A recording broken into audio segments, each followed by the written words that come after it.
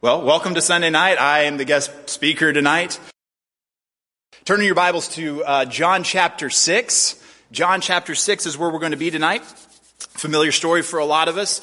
It's going to be Jesus feeding the 5,000. Now, I also hope that you have the capability of flipping through pages tonight, because if you're on your phone, it might get a little bit difficult to flip back and forth. Because one of the cool things about Jesus feeding the 5,000 is that it's one of those accounts where it's across all four Gospels. It's an important story amongst all of what Jesus did. Outside of the death, burial, and resurrection of Jesus Christ, there's only a handful of accounts that are across all four Gospels, and Jesus feeding the 5,000 is definitely one of those. I have a love-hate relationship with Bible study programs. I think we're far enough out of the beginning of the year that I can actually say this without repercussions. Not that I love Bible study. Sometimes, though, when we get into Bible study programs, the difficult thing is we follow the program and we don't pay attention to the content. Because if you ever trip up and you miss a day in a lot of Bible reading programs, you're so far behind that it almost feels too exhausting to try to catch up. You guys know what I'm talking about? I embarked on 1 year of Bible study where I thought that I could read the New Testament twice and the Old Testament once. You have to read 4 chapters a day. Imagine missing a day and then you're at 8 chapters, which isn't so bad when you're in Psalms, but like if you're in the book of Luke and the chapters are like forever long, it just feels like horrendous. So one of the things that I started to do several years ago, because Bible study is important and you should do it every day because you get to spend time with God and get to understand things deeper, is I slowed down. I slowed down and I started to take it a little bit easy. That if I'm going to read the Bible every day, I would rather get something out of the Bible than I would actually rather meet an objective. And I'm very disciplined and I like meeting objectives. It's just kind of one of the things that I do. But I also like understanding the Bible. So one of the goals that I have tonight for you guys is for you to fall in love with studying the Bible as well. And this is a really fun account to go through and see how the Bible speaks to different aspects of the Gospels, how they speak to Jesus doing different things and how we can put those things together. And it's actually kind of fun to see how God has woven all these 4 accounts together through 4 different authors. We know the Holy Spirit being the ultimate author, but it's just really kind of a fun way of looking at Bible study tonight. The other thing that I want you guys to get out of tonight is that Jesus is the hero. When we read the Bible, Jesus is the hero. That is the ultimate goal, is for us to understand that Jesus is the hero. It's not about us. It's about what God is doing. We get to participate alongside of him, but it is about God and what God is doing. And Jesus is ultimately the hero. The Old Testament points forward to Jesus. The Gospels tell us that Jesus is here. And the epistles will tell us about how we live out the new life that we have with Jesus. But everything points to Jesus. It's all about Jesus. Now, when we're also doing Bible study, one of the things that you need to understand is when you're reading a text of Scripture, there is a main point. Again, you aren't the main point. Sorry to tell you. Sorry to break it to you. You're not the main point of Scripture. Now, we can glean things from it, but there is a main point of what we're reading. And tonight, I hope that we'll be able to generate that main point, and then we'll be able to also take from the main thing that the writer is talking about, and then we'll be able to apply that in many different ways. Because a lot of times with Bible study, we run into the application first, and we miss the whole point of things. And that's how we get coffee cup verses, that's how we misinterpret verses, and that's how things go awry. Fair enough? Things are a little bit different on a Sunday night, I hear, so I figured I'd take a different approach than I normally would on a Sunday morning. So, hopefully you have finally found John chapter 6. If you have a pew Bible, because I like what Toby does, it's on 1143. John chapter 6 is on 1143 on the pew Bible. You might also want to mark on your Bibles 4 different other sections. Matthew chapter 14, verse 13, 1052 in the Pew Bible.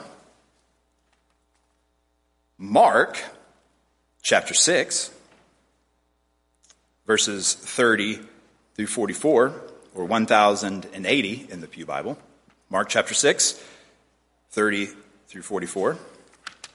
And Luke chapter 9, verses 10 through 17. Hopefully your fingers are working tonight because we're going to have some fun here in a little bit. So Luke chapter 9, verses 10 through 17, and that's on 1112 in your Pew Bibles. All right, so let's read the Word of God together, and we'll start in John chapter 6, and then we'll break it down. After this, Jesus went away to the other side of the Sea of Galilee, which is the Sea of Tiberias. And a large crowd was following him because they saw the signs that he was doing on the sick. Jesus went up on the mountain, and there he sat down with his disciples. Now the Passover, the feast of the Jews, was at hand. Lifting up his eyes then and seeing that a large crowd was coming toward him, Jesus said to Philip, "Where are we to buy bread so that these people may eat?" He said this to test him, for he himself knew what he would do. Philip answered him, 200 denarii worth of bread would not be enough for each of them to get a little. One of his disciples, Andrew, Simon Peter's brother, said to him, "There is a boy here who has 5 barley loaves and 2 fish, but what are they for so many?" Jesus said, "Have the people sit down." Now there was much grass in the place. So the men sat down, about 5,000 in number. Jesus then took the loaves, and when he had given thanks, he distributed them to those who were seated. So also the fish, as much as they wanted. And when they had eaten their fill, he told his disciples, "Gather up the leftover fragments, that nothing may be lost." So they gathered them up and filled 12 baskets with fragments from the 5 barley loaves left by those who had eaten. When the people saw the sign that he had done, they said, "This is indeed the prophet who is to come into the world." All right, so Jesus feeding the 5,000. If you've read through the book of John before, you've come across this. Like I said, it's a very popular chapter in the Bible. It's really fascinating. I mean, it's pretty cool that Jesus, with a little boy's lunch, is able to feed 5,000 people. But there's so much context that's going on in this little section. If you break down what says at the very beginning, after this, Jesus. After this, well, what is the after this? So when we're doing Bible study, one of the things that you need to do is look at the context around what you are actually reading. And that will help you identify so much stuff.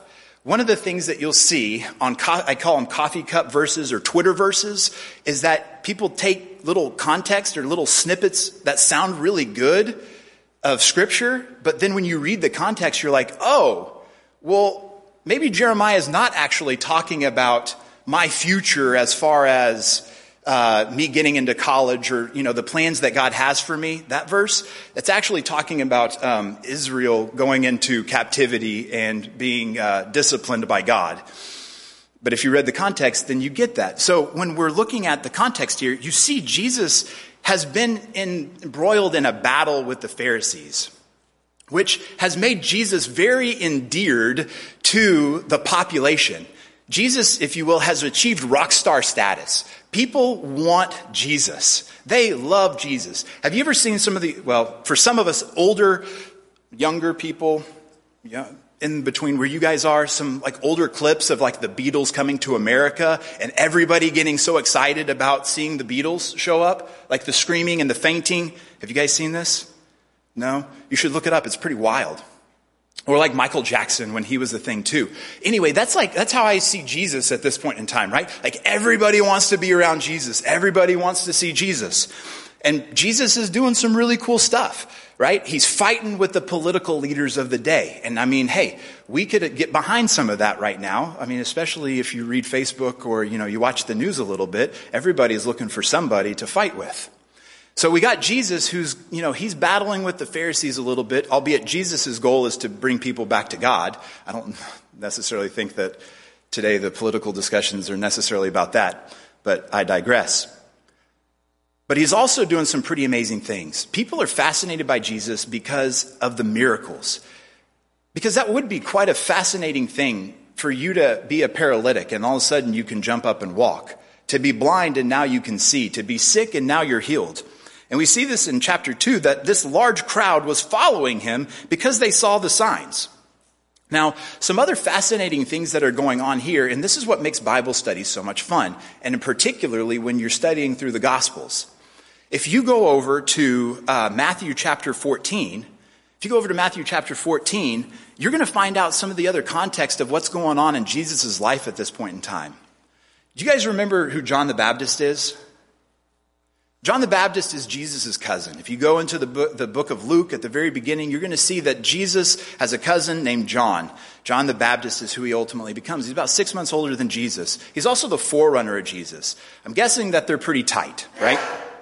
Well, John 14, we see that John the Baptist is beheaded. Imagine the emotion of your cousin being beheaded. There's a little bit that goes on with that. So we get to this feeding of the 5,000, and John the Baptist has been beheaded. Jesus is dealing with that, with all the emotions of your cousin being beheaded. On top of all of that, the 12 apostles, if you go over to Mark chapter 6 and verse 30, if you go over there, you see that the 12 apostles have just come back from their first missionary journey. And so they're excited about what God has been doing through them. I mean, they've been doing some pretty cool stuff. I don't know about you guys, but if I could cast out a demon or if I could heal the sick, that'd be kind of a cool trick to be able to do, right? I mean, like, you'd feel pretty good, especially when Jesus tells you, hey, you go out, you do these things, don't take any money with you, don't take extra clothes or anything, you're just going to stay with people, and they're going to welcome you in, you go heal the sick, you go preach repentance, and it's all going to be good. So the disciples, or these 12 apostles, are getting back, and they're excited. So Jesus has got cousin who's just been beheaded. He's got his buddies that are just now getting back, and they're all pumped up about what's going on. And you've got all these people who are excited to see Jesus and what he's about to do for them. Do you talk about feeling overwhelmed? Have you ever felt overwhelmed before with all that you have going on, with the emotional side of things, with the people who want something from you? I know there's a lot of moms out there that feel that way. And Jesus can relate to us. He understands what that means for us to feel overwhelmed with people wanting our attention and needing our attention. But how does Jesus deal with it? He's giving of himself. He's compassionate to the people, knowing that they are, as one of the Gospels puts it, sheep without a shepherd. And so he's fascinated by helping these people.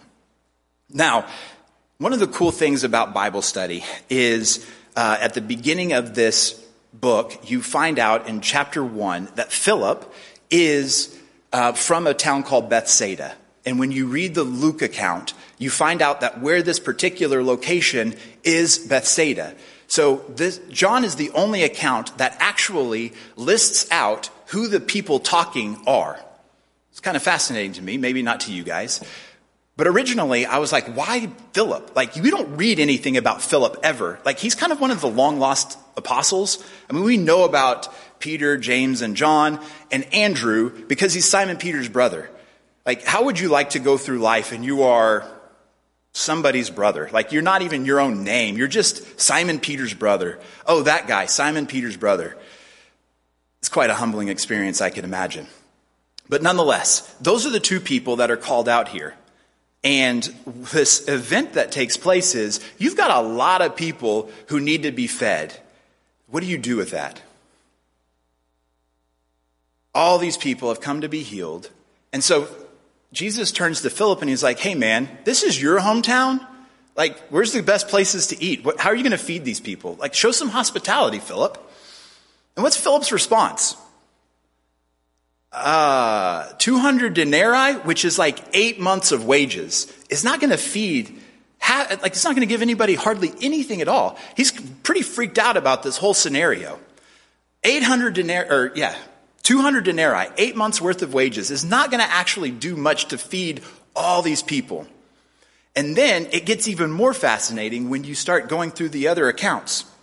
Jesus says to Philip, he says this so that he can test him. Andrew shows up and he's like, hey, we got this little boy here. He's got 5 loaves and 2 fish, which, if I understand correctly, is like the equivalent of a Lunchable. You guys, Lunchables? You know what I'm talking about? Yeah. He's got the equivalent of like a Lunchable. And so you're going to feed all these people? I mean, Andrew's point is, what is that for so many?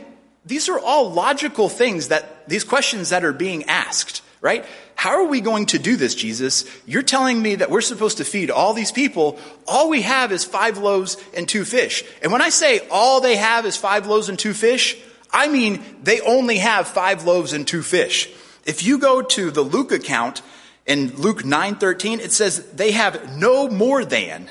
Mark in 6:38 says, Jesus tells them to find out how many, go and see. And then in Matthew, it says, we only have. So all they could find amongst 5,000 people, 5,000 men, not how many women and children there are, they have a Lunchable. That's it. Some mom was kind enough to pack her son a snack, and that's all they got for more than 5,000 people. Pretty crazy, right? So what do you do with that? How do you handle that? Well, remember when I said at the very beginning, what did the apostles just get back from doing? They had just gotten back from casting out demons. They had just gotten back from healing the sick. And their response is, how are we going to do this, Jesus? What are we going to do with this? There's so many people. How can we do? If I just cast out demons, I would love to think that if I just cast out demons and I just healed sick people, I'm like, yeah, Jesus, what are we going to do here? Like, yeah, you're testing me. How about I test you? You tell me what we're going to do. Oh yeah, we've got 5 loaves and 2 fish. How are you going to do this? Let's see what you got here, buddy. Like, that's what I would love to think. But these guys just got back from doing that and they're freaked out. So what tells me is that no matter how many times I watch God do something in my life, there's always room for me to question what he's doing and how he's going to do it. These guys just got back from doing amazing things, and they're questioning how Jesus is going to actually do something. And I look at Jesus this is where the humor of the Bible. If you guys don't see humor in the Bible, you're not looking well enough, because this is funny. Right? It's like the parent that has something that they want to do for their kids and they know exactly how it's going to do. And they ask the question in some preposterous way just to test their kid on if they're going to actually trust them or not. And that's what Jesus is doing. He's like, hey, Philip, we got all these people out here. They need fed. Do something about that.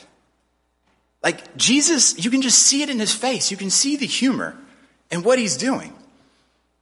Jesus knows and Jesus cares and Jesus is able to do more than we can think or imagine. And so we move forward from there where Jesus says, all right, guys, chill out. I got this. And he prays to the Father and then he starts passing things out. I would have loved to have been there to watch this happen, right? It reminds you of Elijah when he was with the widow of Zarephath. In 1 Kings chapter 17, where he is going to this woman and says, hey, give me some food. And she's like, look, I'm about to die. I've got 1 meal left. I'm going to cook the meal. Then we're just going to die. That's kind of what we got. I mean, like, pretty depressing. And he's like, no. Just you cook me the meal.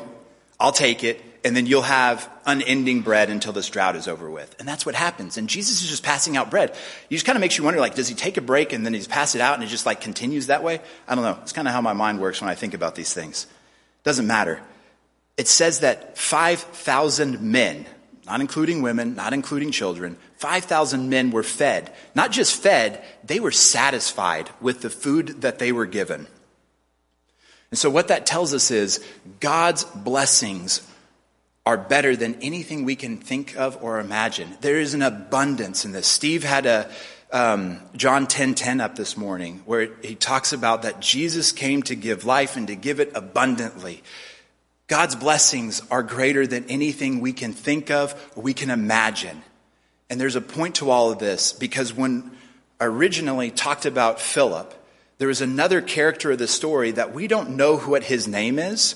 We don't know anything about him, other than what John tells us is that it's a little lad. So we have Philip who just got finished casting out demons. We have Andrew who just finished casting out demons. And then we have this little boy who is insignificant, who has a Lunchable to offer. So an insignificant means and an insignificant person. And God was able to use him for his glory. which should give us encouragement. The fact that God is able to do so many great things through people who are insignificant, with insignificant things. It doesn't matter your age.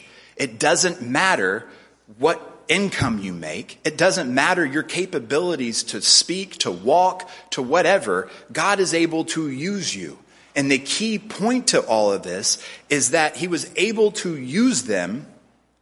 He was able to use the little boy because he submitted himself to Jesus.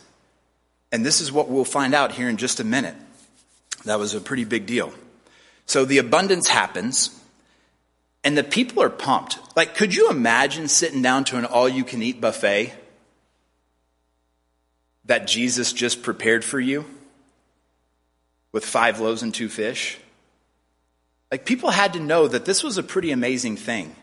And so we see in verse 14 that when the people saw the sign, John 6, verse 14, when the people saw the sign that he had done, they said, "This is indeed the prophet who has come into the world." Which is a pretty amazing thing when you do more Bible study. Because when John the Baptist showed up on the scene in John chapter 1, verse 21, he was asked, "Are you Elijah?" And he's like, "No, I'm not Elijah." Because in the Old Testament, there are prophecies about Jesus. And one of those prophecies is that that Elijah would come back. There would be a forerunner before the Messiah. And so there was all this expectation around this period of time is John the Baptist, the one that we've been waiting for. They said, "No, you're not that guy. What about the prophet?" And if you go back to Deuteronomy chapter 16, you see that Moses is saying that there's going to be another prophet that comes, one that's kind of like me. And so there's this expectation of the Messiah coming. And that's who we're dealing with here, is the prophet. They see Jesus because he gave them food. And they said, "This is the guy that we want to follow." One of the things that we have to be careful about, and I watch it over and over again, is serving God for the things that he can give to us and not serving God because of who God is. We love God for the blessings, but the whole making him Lord of our life is a very, very difficult thing. And these people watched Jesus heal sick people. They watched Jesus feed 5,000 men with 5 loaves and 2 fish. And in 52 verses later, or the next day, many of them are walking away from him. So if you ever thought that you could watch Jesus do amazing things and hold tight to him, that your faith is going to be built on the blessings that God gives to you, you got another thing coming. There's something deeper about following Jesus than just the things that he can offer to you. If you read and turn over to John 6 and verse 60, we see this. We see the people who watched Jesus do amazing things and then turn away from him. John 6 verse 60. When many of his disciples heard it, they said, "This is a hard saying. Who can listen to it?" But Jesus, knowing in himself that his disciples were grumbling about this, said to them, "Do you take offense at this? Then what if you were to see the Son of Man ascending to where he was before? It is the Spirit who gives life. The flesh is no help at all. The words that I have spoken to you are spirit and life. But there are some of you who do not believe." For Jesus knew from the beginning who those were who did not believe and who it was who would betray him. And he said, "This is why I told you that no one can come to the Father, or can come to me unless it is granted him by the Father." Verse 66. After this, many of his disciples turned back and no longer walked with him. They loved what Jesus could do for them when it came to their material things. They loved that he blessed their life with food. They loved that he blessed their life with health. They loved that he blessed them with emotional stability and cast out demons. It's a beautiful thing. But when it came time to make Jesus the Lord of their lives, they said, "No, we're good. We love you for your things. We do not want you as our Savior. And unfortunately, if we read in our songbooks, most of the songs that talk about heaven from about 1900 on is all about us getting to heaven for God's stuff and nothing about worshiping him in glory forever. Getting to be involved in him. Go look it up. It's pretty crazy. Not right now. I mean, you can right now if you're that bored. But nonetheless. But where we are to be is where Peter comes into next. Verse 67. So Jesus said to the 12, do you want to go away as well? Now this is the statement that is, times are getting tough. Things are about to get pretty rough. You guys are going to start experiencing some things that aren't great. It's not going to be going and preaching and everybody being excited and casting out demons. There's some real persecution that's about to be had for you. This is when the rubber meets the road, to use our vernacular today. So let me ask you this, guys. Do you want to go away as well? It's easier out there. If you walk away now, it's easier out there. It's fun. I mean, you don't get eternal life, but what is that for today? Like, what does that matter today? Peter answers in verse 68, Lord, to whom shall we go? To whom shall we go? Where am I supposed to go? Like, this life is temporary. We've watched people die. We've experienced death. We have watched how things can crumble. We have watched you do amazing things. To whom shall we go? You are the one who has the words of eternal life. And so having Jesus is a lot more than just having Jesus' stuff. There is an abundant life that comes on the back end of enjoying a relationship with Jesus. But our relationship with Jesus is not incumbent upon him giving us anything. In fact, when you start following Jesus, things may get tougher for you. Things may not be so kosher for you. They may not be great. You may experience loss. You may be experiencing death. You may be experiencing persecution. But Jesus says you've got to count the cost. Take your cross, bear it daily. Follow me, because on the back end of all of this is eternal life. It's glory. Nothing can compare to what is on the other side of when we close our eyes in death, if our faith and our hope and our trust is in Jesus Christ. All of this is temporary. It all fades away. It all goes away. So where are you at tonight? Are you with the masses when they hear the hard, when they experience the difficult, that say, later, dude? Or do you stand with Peter, who says, Lord, to whom shall we go? To whom shall we go? You're the one who has eternal life. We'll die for you. Because we believe that on the other side of all this is something far greater than this world has to offer. And so that's the question that is offered to you tonight. And if you've been waiting around to figure out, do I want to give my life to Jesus? My question to you is the same one that Ananias asked Paul when Paul is retelling his conversion story in Acts 22:16. Ananias said to him, what are you waiting for? Get up, be baptized, wash away your sins, calling on his name. Why are you waiting? What are you waiting for to hold out on? What more do you need? And that's a great question. If there is more that you need, then somebody's willing to talk to you. Guess I'm going to offer an invitation. We'll just do it that way. So there'd be an elder in the back. I guess we're not going to sing a song because we don't do that on Sunday nights. Everything's just out of whack for me tonight. But we're going to offer an invitation anyway. If you have questions and you need prayers, whatever it may be, there will be somebody that you can grab. Come find me. Let's go talk. Let's have some fun. Let me offer a prayer and then we'll get out of here. Almighty God, we thank you for your word. And we thank you that Jesus is our hero. We thank you that we watched some amazing things happen. We've seen you test. We've seen you do incredible things through insignificant people.